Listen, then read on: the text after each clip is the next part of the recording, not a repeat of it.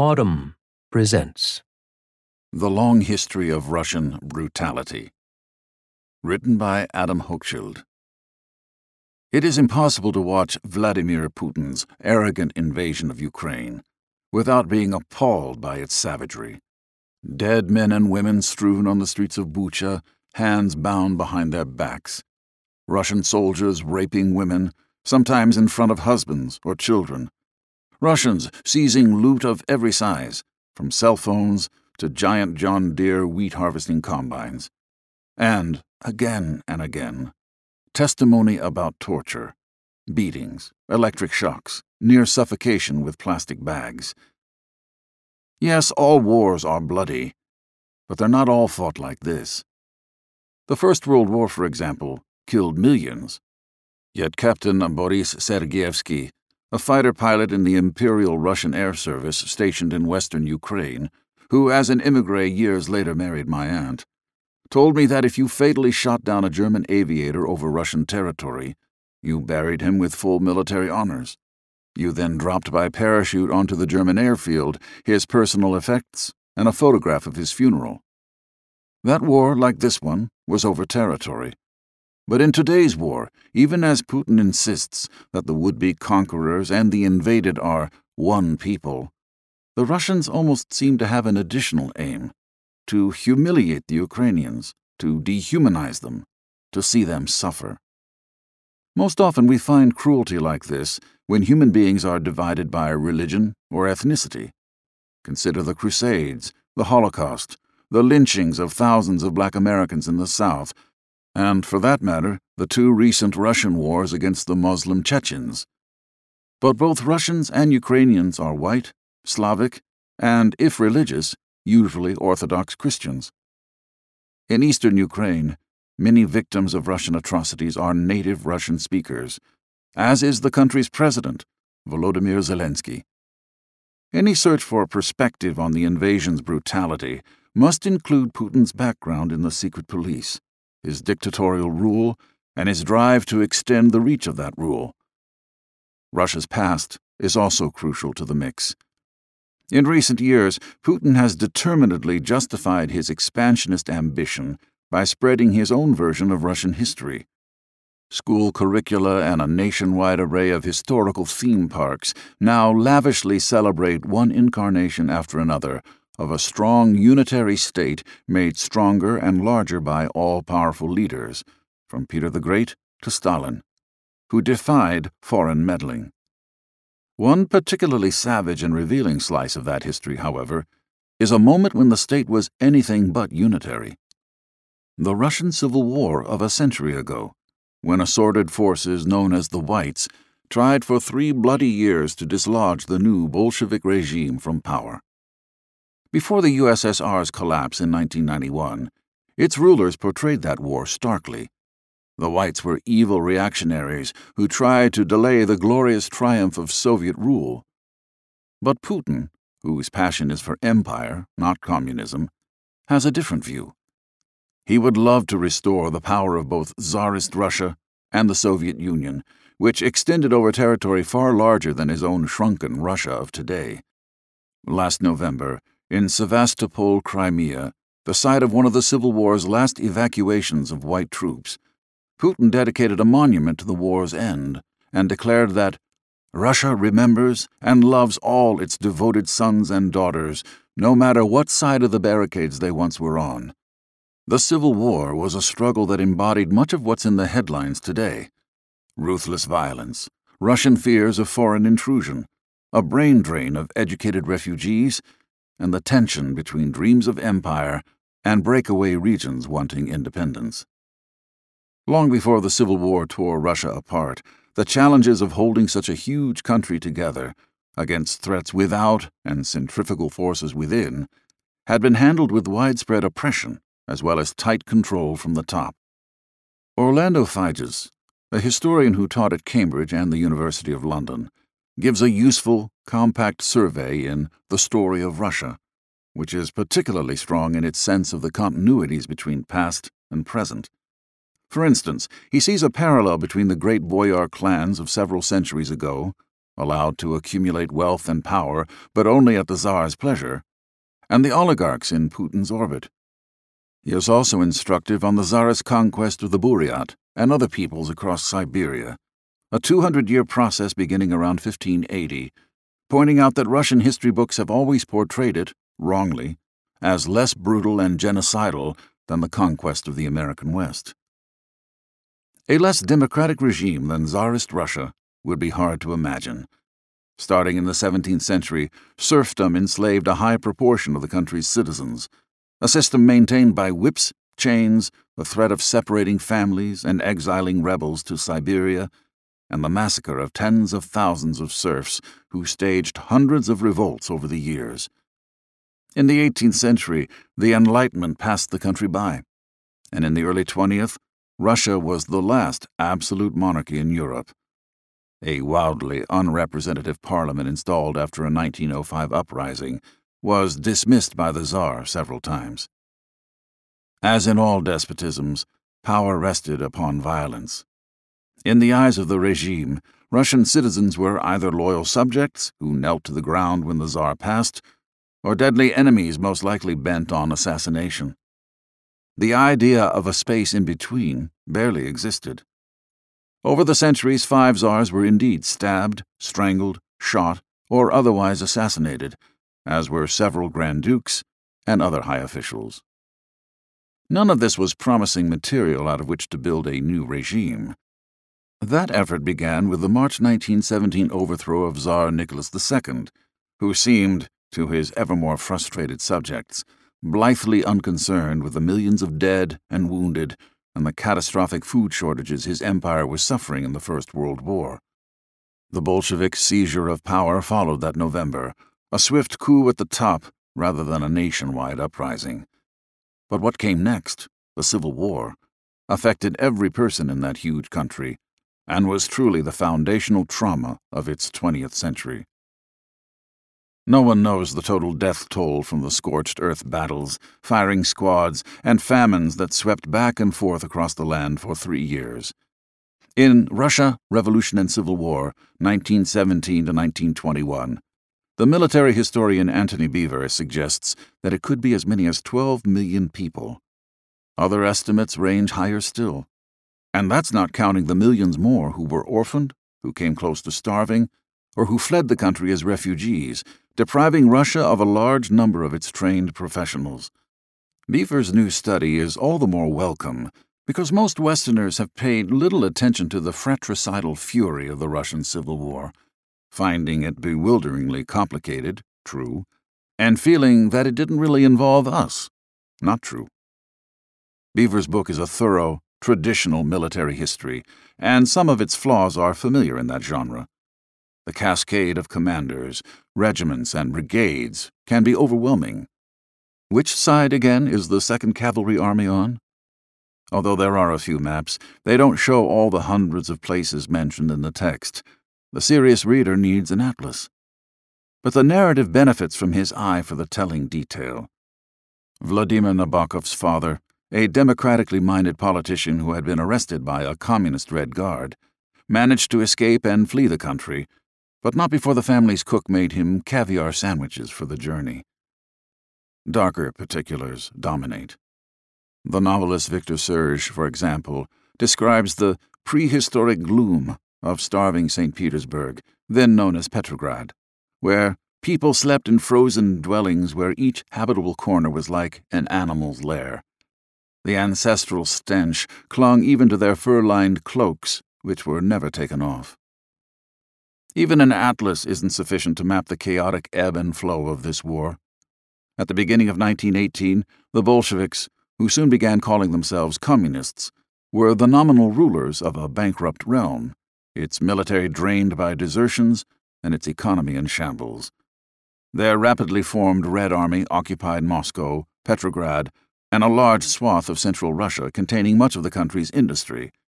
The opposing whites tried to advance into Red territory from several fronts, principally in Siberia, the Arctic, southern Russia, Ukraine, and what is now Poland.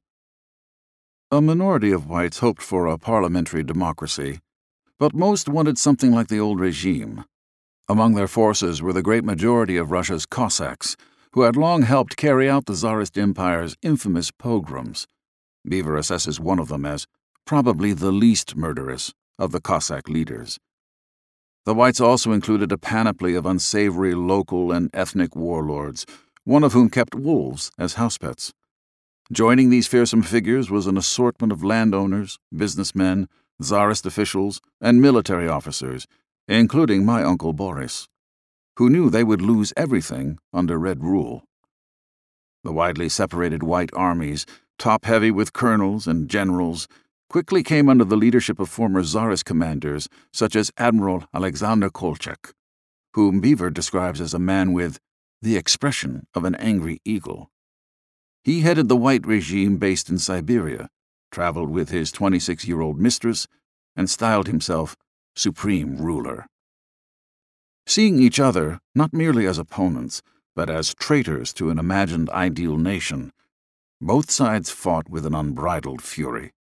In Taganrog, a mere 70 miles from ravaged Mariupol in today's Russian-occupied Ukraine, Red forces promised to spare the lives of 50 White cadets if they surrendered. Instead, their arms and legs were bound, and they were thrown one at a time into a blast furnace.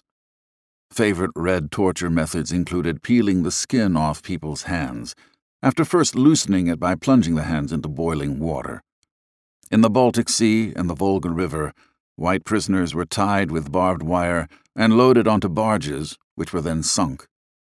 Reds tossed an elderly White colonel, alive, into a railroad locomotive's firebox. The Red leaders were driven by a righteousness that ran as deep as that of any Inquisition functionary. Communism promised an earthly paradise and saw a working-class elect who would attain it up against a supremely evil ruling class that had to be crushed. Lenin, Trotsky, and many other communist leaders came from educated, middle-class backgrounds, and hence were all the more determined to prove they were fervent revolutionaries. Lenin called for mass terror against class enemies, and praised civil war itself as the sharpest form of the class struggle. He and his comrades venerated the radicals of the French Revolution, who had made free use of the guillotine. The Whites unleashed their own terror. "We were forbidden to shoot prisoners," wrote one White soldier. "They were to be killed with a saber or the bayonet. Ammunition was too precious and had to be kept for combat. Some captured Reds were burned alive, while Cossacks would whip Reds to death with metal ramrods, bury them in the ground up to their neck, and then cut off the head with their saber, or castrate them and hang them on trees in their dozens." White forces sometimes paused their pursuit of the Reds to carry out pogroms. During the Civil War, an estimated 50,000 to 60,000 Jews were murdered. About such things my beloved Uncle Boris did not speak, nor did I, more than 50 years ago, know what to ask him, except to acknowledge in his memoirs that in fighting the Communists, his fellow Whites tended not to take prisoners. Both sides raped the other's women and looted freely. The Communists had a slogan: "Steal what's already been stolen," that is, by the upper classes, while a White general, despairing at the state of his army, complained that some regiments had accumulated up to 200 railway freight cars of stolen goods. Both sides brazenly displayed the corpses of their enemies. The Whites strung up Red bodies on telegraph poles of the Trans-Siberian Railway, and one Red locomotive was adorned with the bodies of slain White officers. When Supreme Ruler Kolchak was finally captured, he was shot, a relatively merciful fate for the time, but denied a burial. His corpse was pushed through a hole chopped in the ice covering a Siberian river. The war ended, of course, with a Red victory and Leninist rule that brooked no dissent. Within a decade, it had evolved into Stalin's dictatorship. Yet even if the Whites had won, their supreme ruler might well have imposed a dictatorship of his own. In any event, those 3 years of unrestrained ferocity were, as Figes remarks, a formative experience for the regime that followed, and one might add, for the regime today. Enemies are traitors deserving no dignity. When Putin's sidekick and the former Russian president Dmitry Medvedev, called his critics in Ukraine and abroad bastards and scum, we can perhaps hear an echo of Lenin repeatedly speaking of the white forces as lice, fleas, vermin, and parasites deserving extermination. Often forgotten is that the Russian Civil War included troops from other countries. Terrified of revolution spreading to their own war-weary, discontented populations, the United States, Britain, France, and their allies were eager to help the whites, urged on most vociferously by Winston Churchill, then Britain's Secretary for War and Air. "If I had been properly supported in 1919, he later said, I think we might have strangled Bolshevism in its cradle." The intervention was mostly a matter of arms and supplies for the whites, such as 200,000 British Army uniforms. But soldiers came to fight as well, including 13,000 Americans, dispatched to both the Arctic coast and the Russian Far East. Altogether, approximately 200,000 foreign troops were sent to Russia, as well as dozens of naval vessels to the surrounding waters. Some of them, most notably French Navy sailors in the Black Sea, mutinied when deployed against Red forces. They did so because, like millions of Westerners at the time, they believed that the Russian Revolution really was what it claimed to be, a matter of workers taking control. I wish Beaver had said more about the clash of ideals represented in the mutinies. There are considerable records to draw on, and about the mark the intervention left on Russia. In a nation so deeply xenophobic to begin with, the ultimately victorious communists never forgot the foreign troops who had tried to strangle their baby in its cradle. One more aspect of the Russian Civil War reverberates directly with the conflict we are now watching play out. The war was not just about who would rule Russia, but about whom Russia would rule. As the combat raged across thousands of miles of forest, mountains, wheat fields, and tundra, several wars erupted within the war. Outlying areas of the old Russian Empire took advantage of the red-white struggle to battle for independence. Poland, Finland, and the Baltic states did so successfully, Ukraine unsuccessfully. The fighting in the latter, among Reds, Whites, and several rival Ukrainian forces, convulsed cities in the headlines today. Kyiv, Odessa, Kharkiv, Kherson, Mariupol. In his acknowledgments, Beaver thanks a research assistant who is now a rifleman and medic in the Ukrainian army. Although mortal, existential enemies, both Reds and Whites were united on one point. They wanted the boundaries of the Russia they hoped to control to be as wide as possible. Both sides had little but hatred for these non-Russian independence movements, especially the one in Ukraine, a land so rich in grain, iron, and coal. On the heels of the Russian Civil War, Ukraine became one of what would eventually be 15 nominally autonomous republics within the Soviet Union. That structure was a huge mistake, Putin has declared. But of course, for nearly 70 years, no one really expected that the once mighty Soviet realm might dissolve along those lines. Putin has long dreamed of re-establishing a wider empire.